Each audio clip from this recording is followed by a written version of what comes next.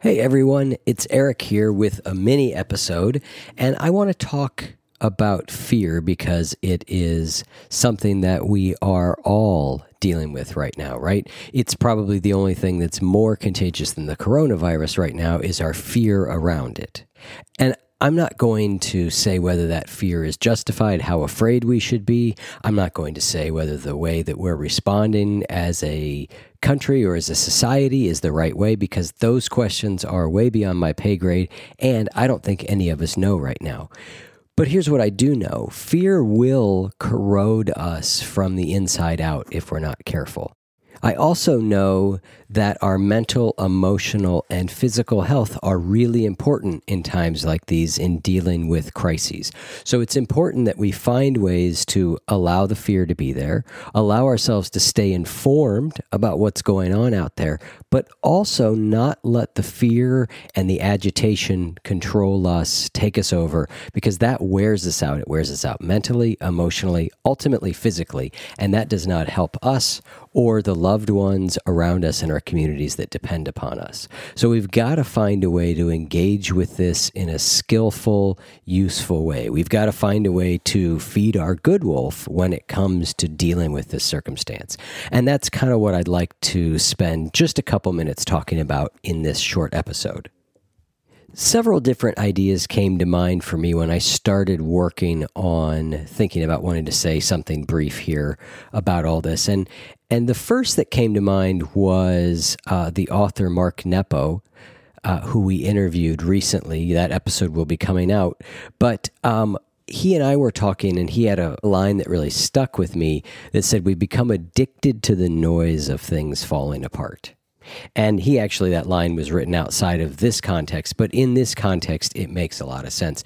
We are very much addicted to the noise of things falling apart in general. And in this particular circumstance, many of us are addicted to watching what's happening. I find myself turning to Twitter and the news way, way, way more than I normally do. And again, some of that is good, but a lot of it's not. And what I am is I notice myself sort of becoming addicted to the news cycle, to the spin, to the speed, to the urgency, to the whole thing. And that I can tell isn't good for my insides. You know, the other thing that he said about this, we become addicted to the noise of things falling apart. And I love this. He said, but things are also always coming together. Things are always falling apart. That's the nature of things, but things are also always coming together. It's just that those coming together moments are a lot more quiet. And we have to actually make a point of turning towards them, of turning towards something deeper. And that's really, I think, the first pointer I would give here is that what we want to do is we want to continue to turn towards what's deeper in us, what's deeper in our spiritual practice, what's deeper in our personal practice, what's deeper in our lives, right? A lot of us are getting time to spend more time with the people in our lives that we love than we normally do.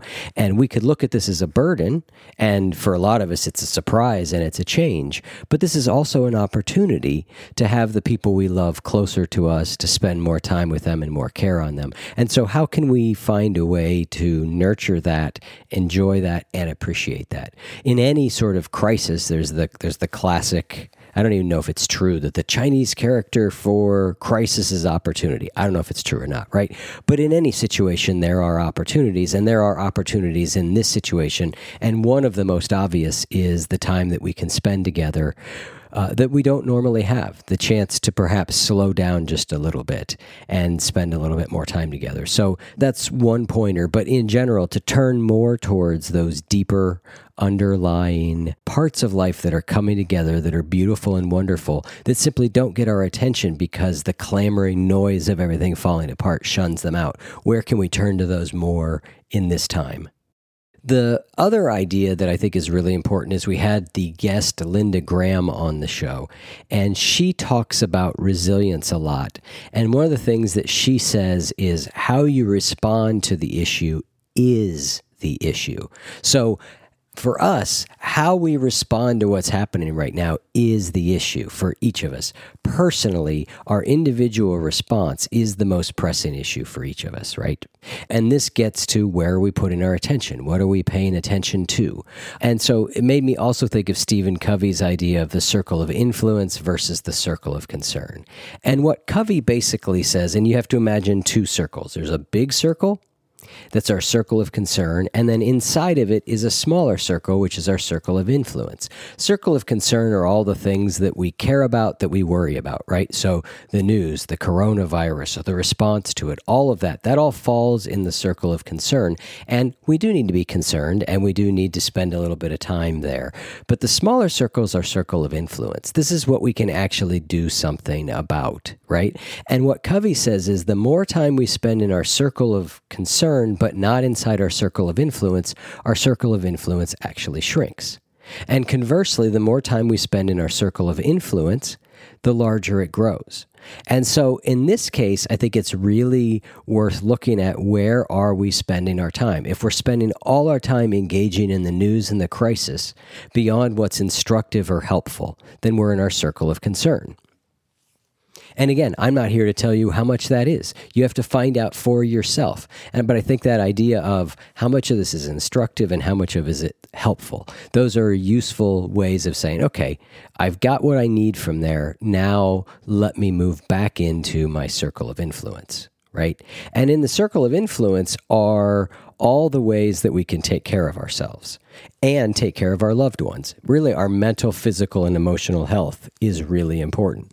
So the fundamentals of self-care here are very valuable. Are we eating healthily? Are we getting a good night's sleep? Are we exercising? Are we meditating?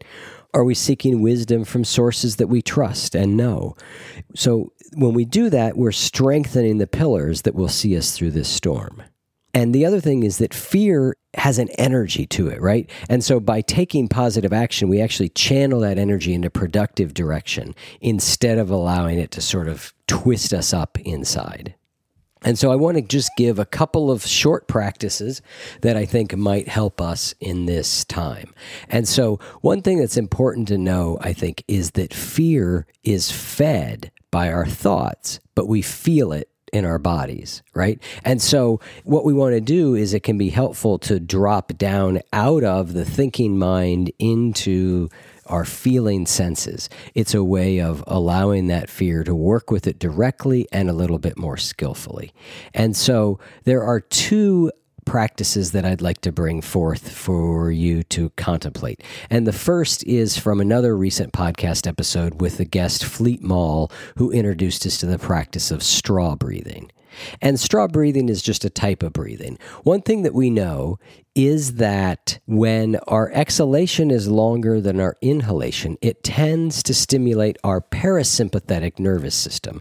And that becomes a signal to our brain that we're not in a fight or flight or freeze state of danger, and our limbic system can relax. So any type of breathing that is going to allow the exhalation to be longer than our inhalation is going to help in this. And straw breathing is just a type of breathing, of doing that. And in essence, you can practice it with or without a straw. If you have a straw, it's great. But the idea is you breathe in normally, and then you exhale in a slow, controlled manner as if you're breathing through a straw. You can play with different counting. So, for example, I might do an in-breath of 4, hold for 8, out-breath of 12 through the straw, or in-breath of 4, hold for 4, out-breath of 8. Right? They're just different. You got to find the pattern that sort of works for you. There isn't a one-size-fits-all, particularly because everybody has different capabilities in breathing. But you want your out-breath to be longer than your in-breath is the basics of it. And by doing it slowly, rhythmically, counting it, and breathing out through the pursed lips like you have a straw, it helps to slow our fear response. It helps us to relax. So I'd encourage you to try some straw breathing or other ways of deep breathing. It's a very good fear response. The thing about it is most of us tend to try it when we're really highly stimulated and we're like, all right, I'll take a couple deep breaths, and the world doesn't change overnight from taking 2 deep breaths and we abandon the practice. So this is a practice that you can do over time, and we actually get better at doing the more we do it. So I'd encourage you to just work it in. I've started doing this straw breathing at the beginning beginning of my meditation practice, because what I find it does is it actually settles me down in general. And so I might do 20, say, cycles of that, breathing in for 4, holding for 8, out for 12. I might do 20 cycles of that before I drop into meditation. Again, it's just a way of engaging our parasympathetic nervous system and turning down the fear response. And then the other is a on-the-spot spiritual habit that you can turn to when you feel fear taking hold. So this won't make the fear disappear, but it'll open up some more space inside of you so that you're not as possessed by the fear. So one of the things that all these spiritual habits have in common is they have a trigger or something that prompts you to practice them. And the trigger for this is just to notice that you're caught in the trance of fear or the grip of fear, or you're locked in fearful ruminating thoughts. So I'm going to lead us through this practice. It's going to be a very short, just a couple minute sort of guided practice that I'm going to lead you through here. So just take a moment and settle in and close your eyes and just pause and notice and name the fear you're experiencing. You can just say, I'm feeling fear right now, or you can name it more specifically if you want. But let's pause and just notice and name the fear we're experiencing here for just a moment or two.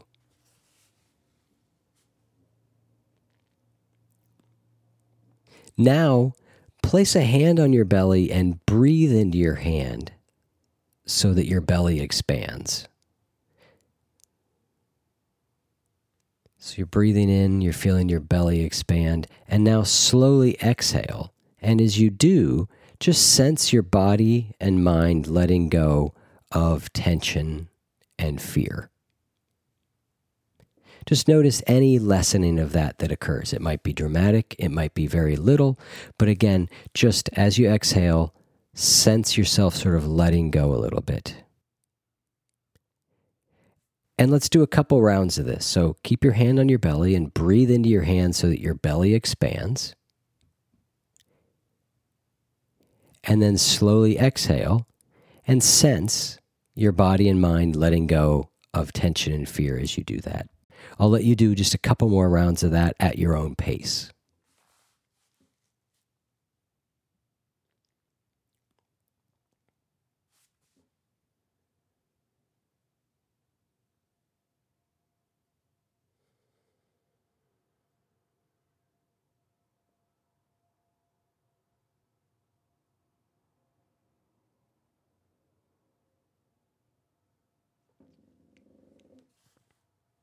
Now, move your attention to feel where your feet touch the ground, or if you're sitting, where your seat meets the chair, and feel supported by the earth beneath you.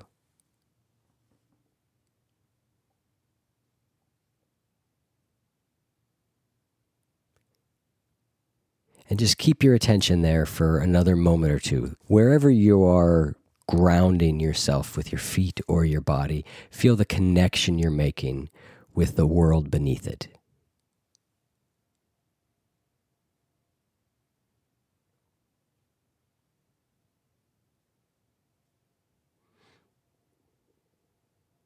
And now sense where you feel any tension or tightness in your body, and gently see if you can relax a bit in those areas, letting go and breathing into them.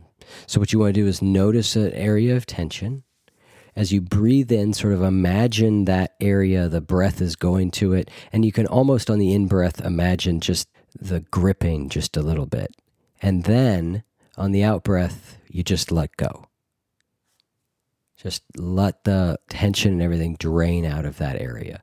So I'll give you just a couple moments to do that with a couple different areas in your body.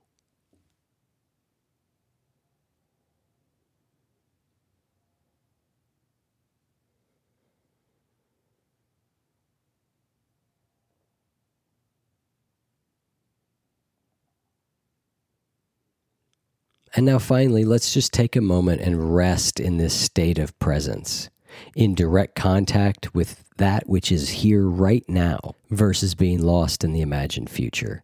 And sense what's opened up inside of you, giving you some space between you and the fear that you're feeling.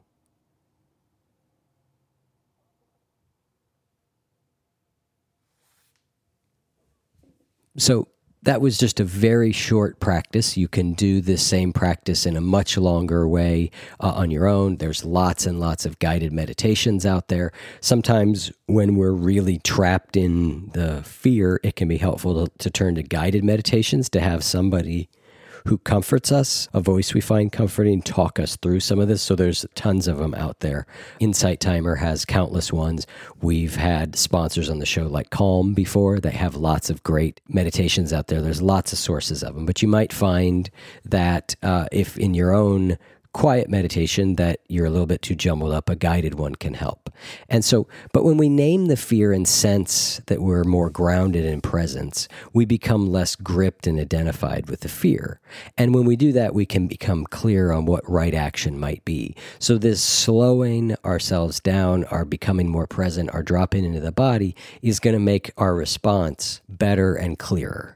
So those are just a few thoughts on everything that is happening right now. I know there's a lot going on. There's a lot of fear, and I just would encourage you to spend the time that you need to understand what's happening, but don't fall into the addictive cycle of that being everything that we pay attention to. Let's not be addicted to the noise of everything falling apart. Let's make sure that we're taking time for ourselves to go within, to do practices that nourish us like exercise, eating right. And all these things are going to help us cope better, our emotional, mental, and physical health. Our physical health, our immune system is strengthened by calm, and it is weakened by excessive fear and stress. So excessive fear and stress is not going to help us cope with this. So I wish you some degree of inner stillness amidst all of the outer chaos right now. If I can help with anything, send me an email, eric@oneyoufeed.net, and be good to yourself and those around you in this difficult time. Take care and talk to you soon.